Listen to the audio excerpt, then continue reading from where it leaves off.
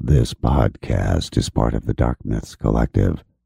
Visit darkmyths.org to discover more shows like this one. The darkness awaits.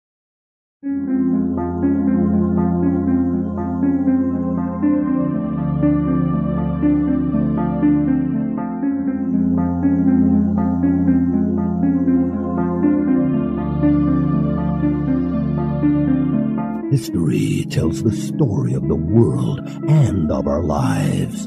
Sometimes that history goes bump in the night.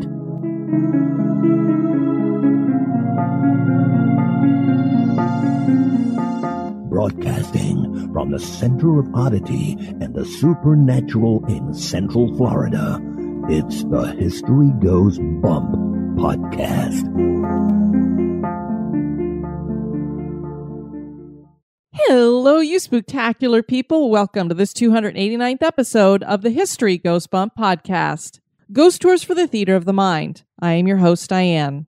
I end most of the episodes where I say, well, I really want to visit this place someday. On the location I'm doing on this episode, I have been there, and this is the Colosseum in Rome. This location was suggested by Anthony Ortiz. It is an amazing structure to behold. I look forward to sharing it with you. Obviously, a lot of bad stuff went down here, which makes a lot of bad juju, as we like to say. And when you have that kind of negative energy, usually there's some hauntings somewhere along the line, and we've got some hauntings going on here. Before we get into that, I want to welcome into the Spooktacular crew, Nathan, Nancy, Courtney, Vashti, Leslie, Linda, Amy, Gina, Megan, and Giovanni. Welcome, everybody. And now, this moment in oddity.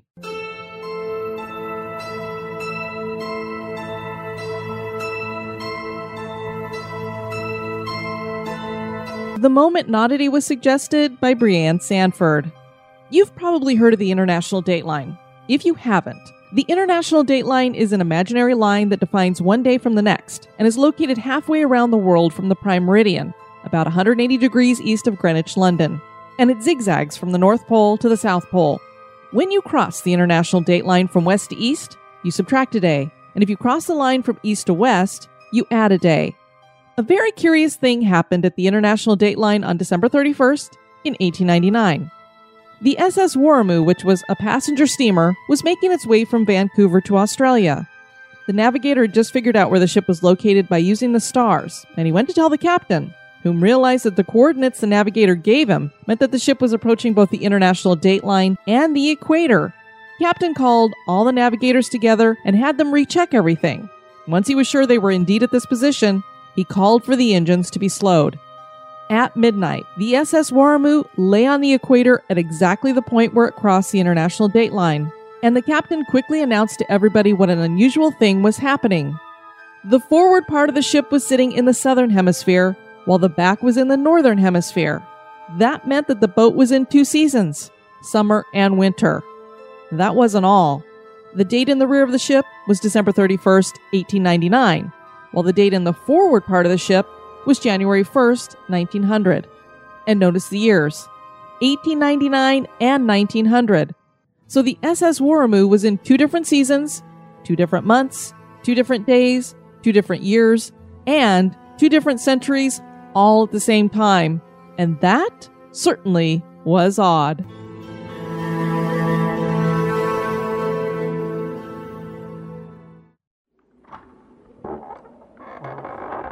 Welcome. We have been expecting you. And now, this month in history.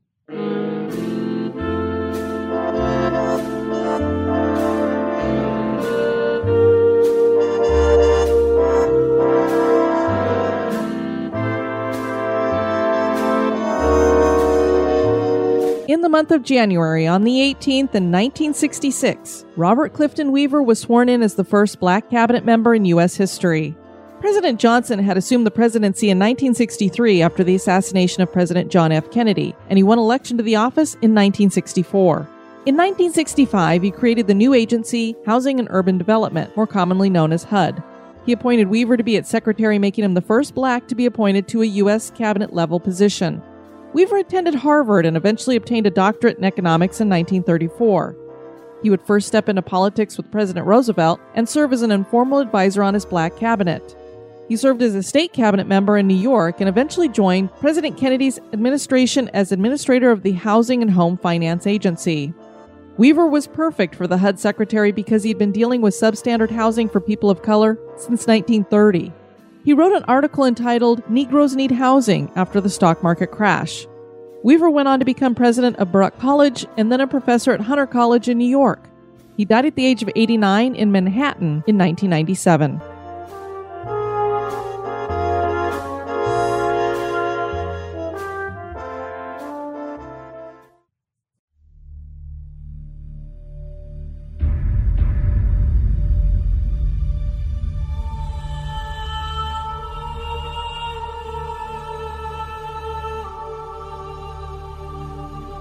Rome is a city that is believed to have had some kind of human existence within it for at least 10,000 years.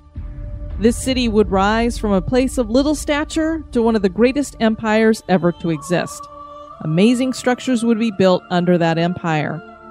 The Colosseum in Rome, Italy was an architectural marvel, but also a place of immense human and animal suffering. People would come from all over to witness amazing feats by human gladiators and to witness the tearing apart of other humans at the hands of wild animals. This was considered sport at that time, and the remnants of this activity and the residue left behind has imprinted spiritually on the Colosseum. Tales of hauntings are rampant, and this structure is said to be one of the most haunted locations in all of Italy. Join me as I explore the history and hauntings of the Colosseum.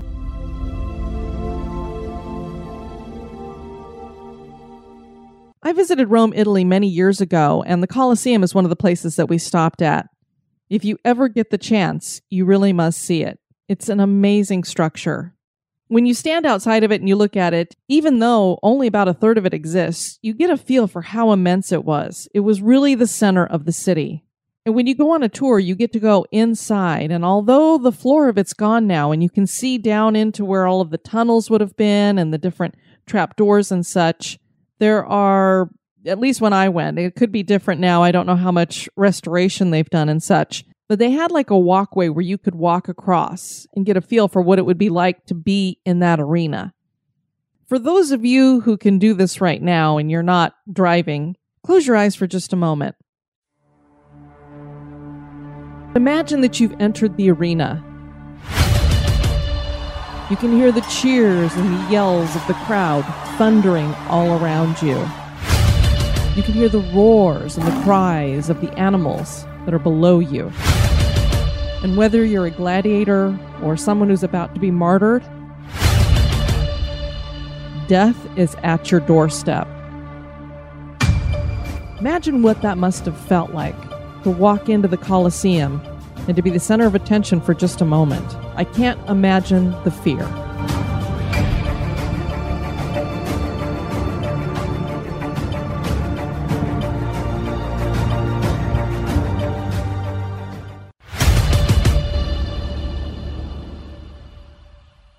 Before we get into talking about all of the elements of the Colosseum and the things that happened here, we probably should talk a little bit about Rome. Now, obviously, there's a whole podcast called The History of Rome, and I encourage you to listen to it. It's very good, so I'm not going to be able to cover the whole thing, but I'll give you a brief overview really quick. The founding of Rome is something of legend.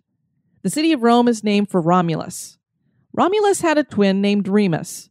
The legend around these boys is that their mother was Rhea Silvia, who was the daughter of Numitor, king of Alba Longa. Numitor's younger brother, Amulius, had deposed him, and he wanted to make sure that no grandchildren from Rhea could ascend to the throne, so he forced her to become one of the Vestal Virgins.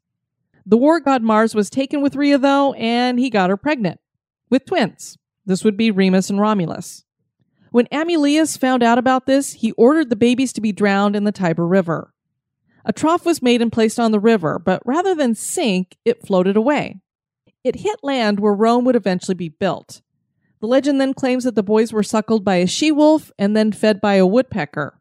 Both of these animals were said to be sacred to Mars, so the thought is that he sent them to take care of his children. A herdsman eventually found them and raised them. The young men killed their great-uncle and restored their grandfather to the throne.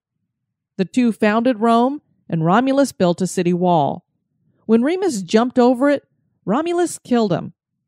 Romulus would go on to rule and then disappear mysteriously, leaving the Romans to claim that he had become a god.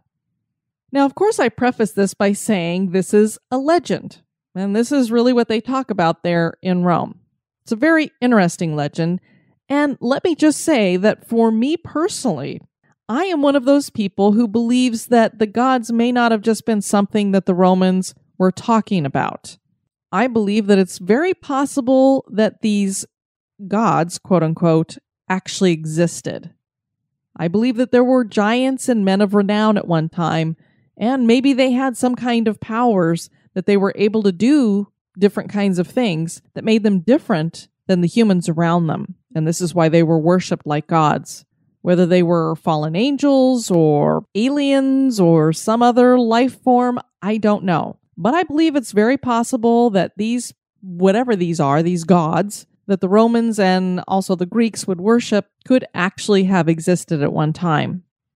So, as I said, the legend's interesting, and you've probably seen an image of this she-wolf that's suckling these babes that are underneath her. It's very famous, and it's very well known in Rome, and they have statues of it all over the place. The truth of what actually happened in the building of Rome, though, is probably pretty boring, actually. There were a bunch of little villages, and they probably came together into this great city that eventually fell under the rule of kings. And kings ruled it for about 250 years. In 509 BC, an oligarchical republic was established. There was a lot of struggle between the aristocracy and the small landowners, basically the rich versus the poor. Rome would go to war over and over and conquer many areas, but internal strife would continue. Between 60 and 53 BC, the first triumvirate was formed that eventually would see Julius Caesar as sole leader of Rome, with a Roman Senate that generally opposed him. Caesar was assassinated, and his son Augustus would become the first emperor in Rome. Rome had grown from a small town to a powerful empire. Caligula, Claudius, and Nero would follow as emperors, and this golden era, as they like to call it, of Roman rule by emperors would continue until 192 AD. Other emperors would follow, but Rome was in decline after that point. And by 410 AD, the bloated Roman Empire began its collapse. It really had a system that was broken and unsustainable because running Rome and all of the wars and all of the conquering that they were doing was far too expensive. They just couldn't pay for everything. What was left of ancient Rome is just ruins today. And among these ruins is one of the most magnificent man-made structures I've had the pleasure of visiting in person, and that is the Roman Colosseum. One of the things that's just amazing when you walk around Rome or any of those cities over there is just how ancient they are. Americans, we just don't have a lot of old stuff here.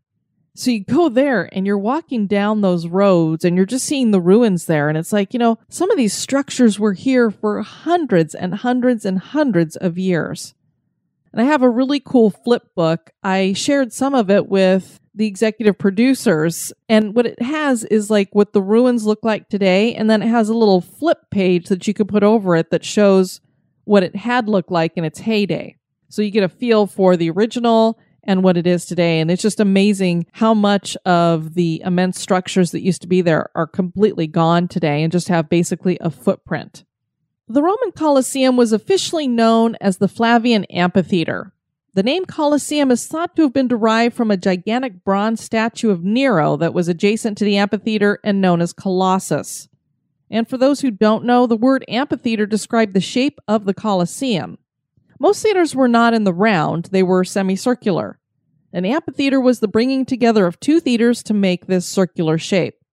The Colosseum was commissioned around AD 70 to 72, somewhere around there, by Emperor Vespasian of the Flavian dynasty as a gift to the Roman people.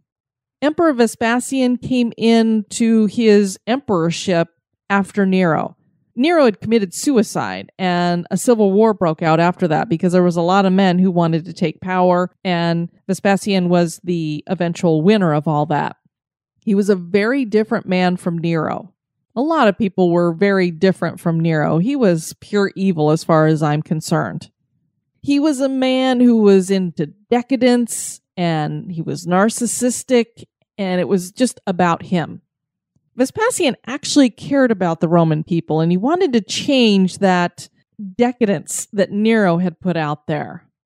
One of the first things he decided to do was to build the Colosseum for the Roman people. And the place that he chose, not only was it the center of the city, basically, but it also had been the former site of the Golden Palace. This was a personal palace that Nero had built for himself. He built himself a grand home, and it was a great reflection of how rich and powerful he was until a fire burned it down in 64 AD. Vespasian thought by building the Colosseum, he would be giving something back to the Roman people and showing them and proving to them that he was going to tone down the excesses of the Roman court, that he was going to restore Senate authority and do more for the welfare of the Roman people. It is absolutely mind-boggling to me that it only took 10 years to build the Colosseum. That is an amazing feat. Vespasian did not live to see it finished, so his son Titus was the one who ended up dedicating it in 80 AD. The grand opening stretched out over 100 days. These days were filled with wild animal fights and combats between gladiators. The amphitheater itself could hold up to 50,000 people, and not only could they witness bloody fights to the death, they could also watch mock sea fights. This was accomplished by filling the arena with water, which was a technical marvel at the time. And it is believed that at this time, the area that was underneath the arena that we know today to have all these tunnels and everything, that they actually weren't there, which makes sense because I just can't imagine filling the arena with water and having all of this open area underneath. You would think that the water would end up going down there or something. So this kind of is proof that there probably wasn't this underground area at the time that they were doing these mock sea fights. There was another technical wonder to the Colosseum. It had a retracting cover that could protect the people from the sun and the rain. I know we have some arenas in America that have retractable roofs, so this is something that goes all the way back to 80 AD. When you look up to the upper walls, you can still see the structures in place that were used to hold this awning. No one knows who the architect of the Colosseum was, or even if it was only one person or a group of men. I lean towards it probably being a group of people. The arena was set to measure 300 by 180 Roman feet. A Roman foot was around a half inch shorter than a full foot. If you look at a ruler that has centimeters on one side and inches on the other, you'll get kind of a feel. It was 29 centimeters, 29.8 centimeters, something like that, approximately. The ideal ratio of the period was considered to be 5:3. The measurements for the amphitheater are interesting in that the width of the arena equaled the height of the external facade. There's a harmonious rhythm to the structure that is seen in the 3 stories of superimposed arches with Tuscan, Ionic, and Corinthian columns, and then a 4th story had Corinthian pilaster strips and windows. The Colosseum was built from marble veneered travertine and had 4 stories of seating. So those 4 stories that you see on the outside, when you look on the inside, all of that had seating on it as well. It looked just like our modern day stadiums. Our modern use of multiple entrances that are numbered and separate assigned sections began back with the Colosseum. So it really was the first stadium, basically. And just to let people know, this was not the only amphitheater that was in the area. It was not the only one in Italy. There were other amphitheaters as well. The upper classes had the best seats, with the commoners and women in the topmost sections, or nosebleeds as we like to call them. I personally think the balcony seats are the best anyway. Anytime I go to the theater, I always get balcony seats because I like to be able to look down on the stage and to be able to see everything. And you can always bring binoculars if you want to get a closer view.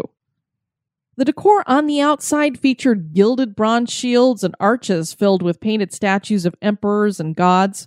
There were 2 grand entrances, one at each end of the minor axis, and these were generally used by the emperor and other members of the elite ruling class. Inside, the ceilings were painted stucco and the walls were polished marble slabs. Travertine was used on a lot of the areas as well, so a lot of what you see on the outside is what was used on the inside also. The closest seats were raised 2 meters above the ground, and there was a type of safety fencing that would protect the spectators. Imagine hockey games. You don't want the hockey players going flying into the crowd.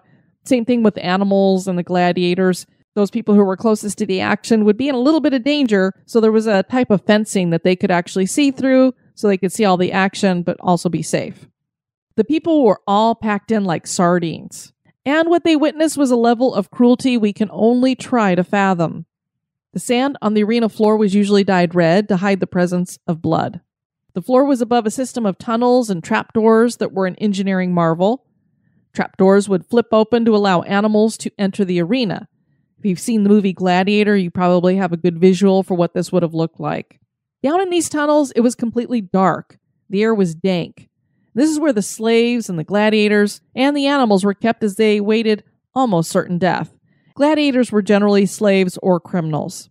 Initially, these tunnels were not a part of the Colosseum, as I said earlier, that opened under Titus. It's thought that his brother Domitian had this underworld area built. And I don't know why they didn't have it at first, if it was going to take too much time and they wanted to get it open, or if they just decided it would be more feasible to have everything coming up from underneath rather than coming in from the side. I'm not sure. But it made it easier for them to store everybody there and keep the cages and everything underneath. So how exactly did these animals get from the tunnels up into the trapdoors that would get them into the arena? A series of winches and capstans were used, and it would take a team of slaves. They would work together to hoist up these cages from the basement to the main arena.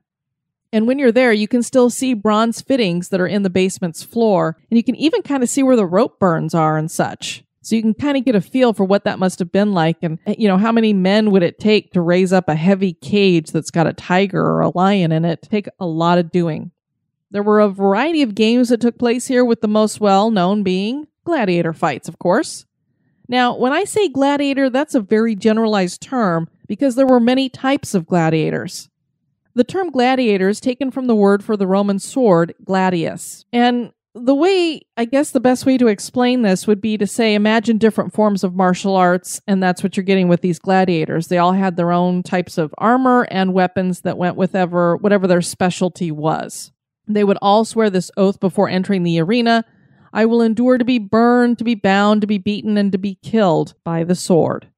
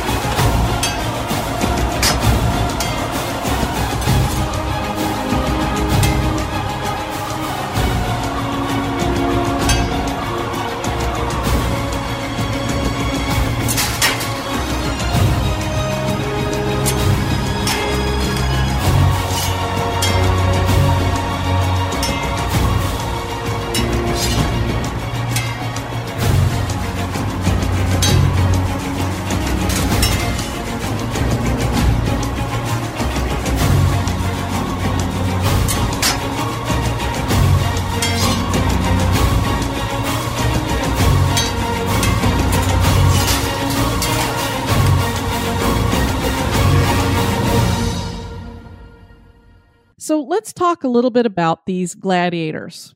First, you have the horseman. He usually fought against another horseman. They would begin their matches on horseback, but they would obviously get knocked off eventually and end up in some kind of hand-to-hand combat. These were the only gladiators who wore regular tunics rather than any other type of body armor. They did wear bronze helmets, and those usually had 2 feathers, and they had padded shin protectors, and they carried around round shields and had long swords, is what they used to fight with. There were the hoplomachus, or something of that nature. They were heavy weapons fighters. They were named after the Greek hoplite warriors. They fought with long spears as well as short swords or daggers. They would have a visored helmet with a crest and long greaves over both legs that would protect them, since they only had very small shields. These shields were usually round. A murmillo was called a fish, and these were named for the Greek saltwater fish. They wore a large visored helmet with a high crest, and these helmets would be enhanced with decorations. Things like the head of Hercules, military trophies, the Gorgon, other types of things like that. They were protected by a large, slightly curved rectangular shield, and they would wear short shin guards. They usually had short stabbing swords, and they usually only carried short stabbing swords as their weapon. The provocateur, or attacker, was the most heavily armed gladiator. He was the only gladiator who wore a pectoral covering to protect his vulnerable upper chest. He also wore padded arm protectors and one greave on his left leg. He carried a large rectangular shield and stabbing sword. He would wear a large, distinctive visored helmet that had no crest, and it extended over his shoulders. Because he's wearing so much armor, he was slower and less agile than other gladiators. The Retiarius, or Netman, was the quickest and most mobile of gladiators. It was the only type of gladiator who wore no helmet, and he had much more range of vision than his opponents. However, since he wore no practical defensive armor, he was also very vulnerable. The only body protection he had was a padded arm protector on his left arm, often topped with a high metal shoulder protector. The weapon that he had was a large net, which he used to entangle his opponent, and then he would carry a long trident and a small dagger that he could use to kill him. A secutor was a pursuer. The secutor was typically paired with a Retiarius. His egg-shaped helmet with round eye holes had no crest or reliefs, so that he wouldn't snag on the net of the Retiarius, but it gave him very little range of vision. He wore a short shin protector on one leg and an arm protector, and he usually carried a large rectangular shield and stabbing sword. There was the Thrax, or Thracian, and the Thracian gladiator was loosely based on the Thracians, which were former enemies of Rome. His most distinctive feature was his weapon, which was a short sword known as a sicca, whose blade was either curved or kinked. His visored helmet had a wide brim, and it resembled that of a murmillo, except that it was topped with the head of a griffin. Because the Thracian carried a short rectangular shield, he wore an arm protector and long shin protectors on both legs. And then finally there was the Basterius, or animal fighter. This was a special type of gladiator trained to handle and fight all sorts of animals. These were the lowest ranking gladiators, and they did not become as popular or individually well known as other types of gladiators. They generally did not wear armor. Some of them did have it, but generally they did not have armor, and they were usually equipped with whips or spears, and they would wear cloth or leather garments and leggings. You imagine that probably was to give them a little bit better mobility. So those were the different types of gladiators that you would see in the Colosseum. Of course, there weren't just gladiator fights here. There were also chariot races. They weren't as often conducted in the Colosseum. Much of the time they were staged out at a place like Circus Maximus, but they did occasionally have them here. There were animal hunts that obviously were horribly one-sided. There were dangerous animals such as lions, tigers, bears, elephants, leopards, hippopotamuses, and bulls, so they had a chance to defend themselves, but defenseless animals were also used, and these included deer, ostriches, giraffes, and even whales. I don't know how they accomplished that, but you can imagine how defenseless a whale would be. There's no fight there at all. At least an ostrich could run, a giraffe could run, a deer could run, but a whale? There's no chance. Hundreds, sometimes even thousands of animals were butchered in a single day. Another main event at the Colosseum was the killing of Christians. The Romans were polytheistic and didn't like the religion of the monotheistic Christians. The other problem that you had here is most Christians would not bow to the power of the emperor, so you didn't like that much. Christians would be arrested and brought to the arena where they would be placed out in the open and await attacks from wild animals that were unleashed on them. Sometimes they were shot with arrows, and sometimes they were even roasted over a fire. The Colosseum had a long run, being used for nearly 400 years. After it stopped being used, it fell into disrepair and parts of it were dismantled over time to be used as building materials. Stones from the Colosseum can be found at the cathedrals of St. Peter and St. John Lateran, the Palazzo Venezia, and the defense wall on the Tiber River. Today there's only about a third of the original structure still intact, as I said, and the main reason for even what is left to still stand is because the Catholic Church protected it. This was considered a sacred place since so many Christians were martyred here. The cruelty and death that happened here has left behind a myriad of emotional residue and probably attracted negative entities. And that makes for a good environment for hauntings. 400,000 people died here and probably 1 million animals. Those animals can be heard today through disembodied growling. There are other unexplained sounds like those of a crowd of people cheering and yelling. There are disembodied screams and the sounds of gladiators battling. Night guards claim to hear weeping in the vault area, and it is the vault area that is supposedly the most active of all the places in the Colosseum. There are plenty of full-bodied apparitions here, too. One of the most popular is a Roman soldier that still guards the Colosseum. He's seen in full armor and holding his shield. The weird thing about him is that he is colorless, save for his shirt, which is red. Spirits have also been seen walking up and down the stairs, and several visitors and staff claim to see people sitting in various seats around the arena. And several have been seen and heard in the tunnels, some of whom look like gladiators waiting to come out to fight and probably die. And there are those who claim to have been touched. Some of them say that the touch feels like a shove or a push. And there are cold spots, even in the middle of August. One area that's notorious for cold spots is where the Romans used to place their bets on the outcomes of the various competitions. Are these actual ghosts and spirits that are there? Or is a lot of this just residual that people are seeing? I haven't heard of anybody having an intelligent type conversation or interaction with any of these spirits, so I tend to lean towards these being residual. One of the things that definitely seems to be residual are combats going on between gladiators, as if they are reenacting their final moments in combat. And there are invisible chariots that seem to rattle and race across the sand that used to be here. All of those seem to be locked in time in some way. So much pain breeds emotional residue. Fear feeds the negative. Did the fear and pain and death leave behind hauntings? Is the Colosseum haunted? That is for you to decide. Obviously, Rome has several ghost tours there, and they even have vampire tours, which I was unaware of until I Googled it. So I guess I do need to return to Rome, not necessarily to visit the Colosseum, but to go on a ghost tour, because I didn't do that when I was there. I want to invite you guys to check out the website at historygoesbump.com, and if you want to send me some feedback, you can do that at historygoesbump@gmail.com. I'm going to be getting all of the events that I have set up for this year up on the website, so if you need to check anything out or figure out where you need to buy tickets, you'll be able to find all of the information there. I did get an email from Nicole.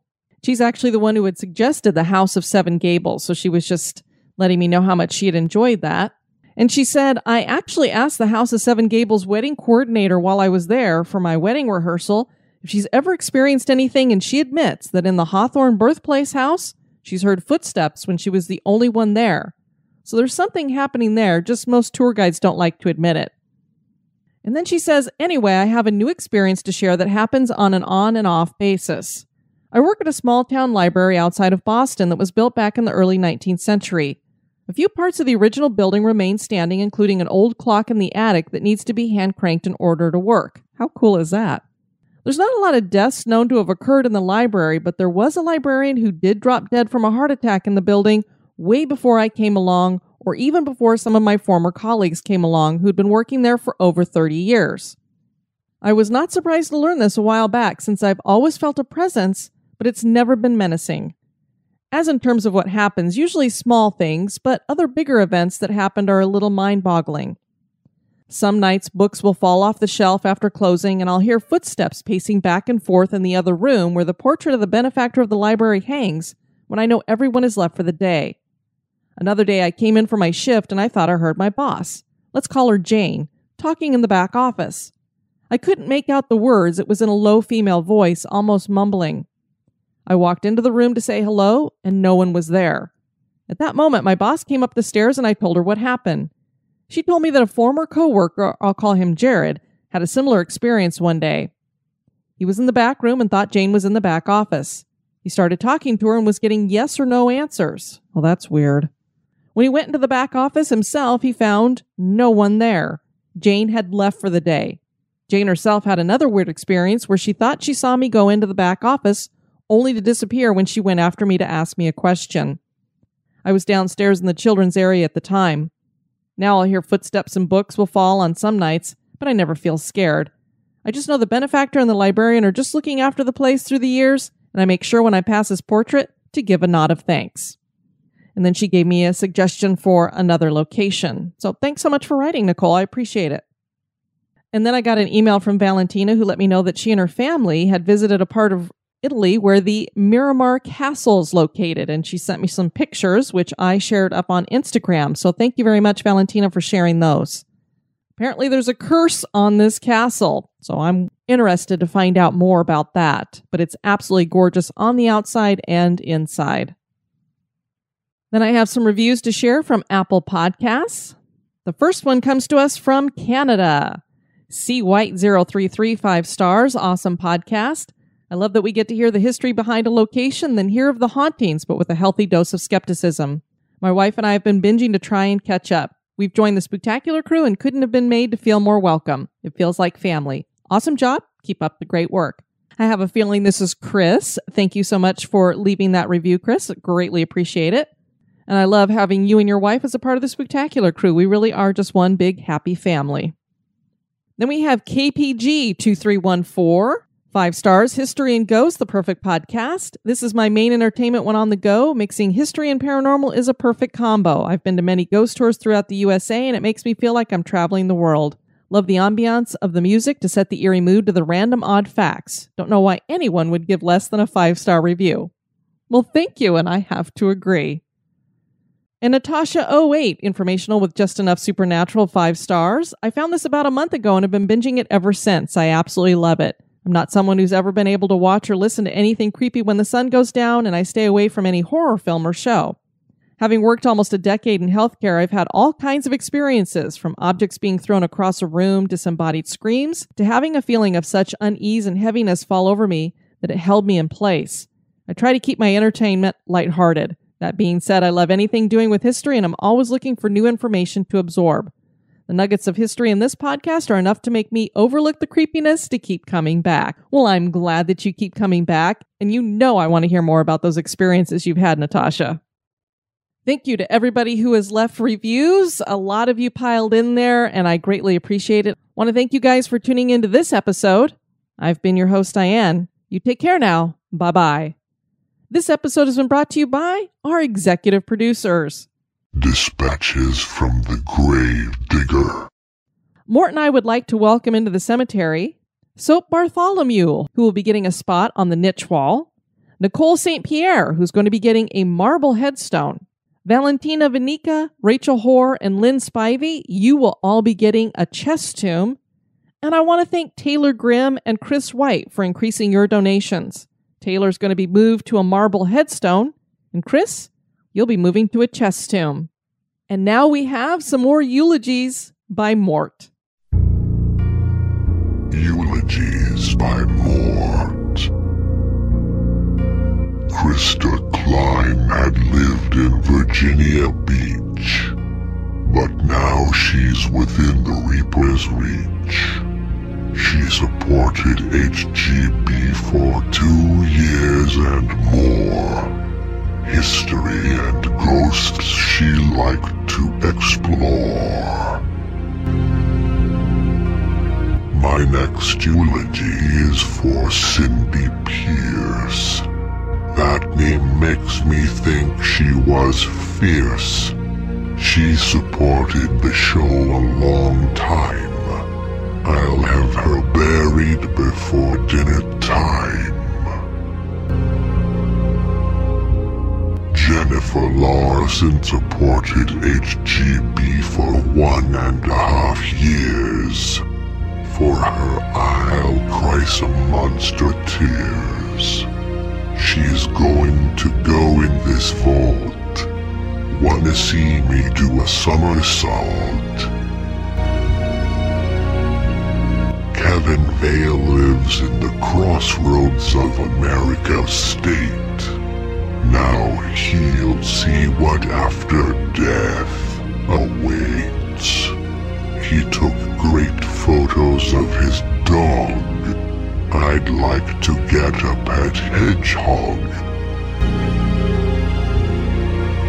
This poem I write for Barb Niles Barrett. she was a woman with a lot of merit. She had supported the show for over a year. With her, I wish I had shared a beer. Annie Corredio lived in the city of Eugene. Of ghost stories she was quite keen. Libra who favored balanced scales. I hope she's not disturbed by spiritual wails. Laura and Craig hosted the podcast Spectral Asylum. They examined all members of the odd phylum. They lived on the spooky Emerald Isle. I think I'll rest on their graves a while.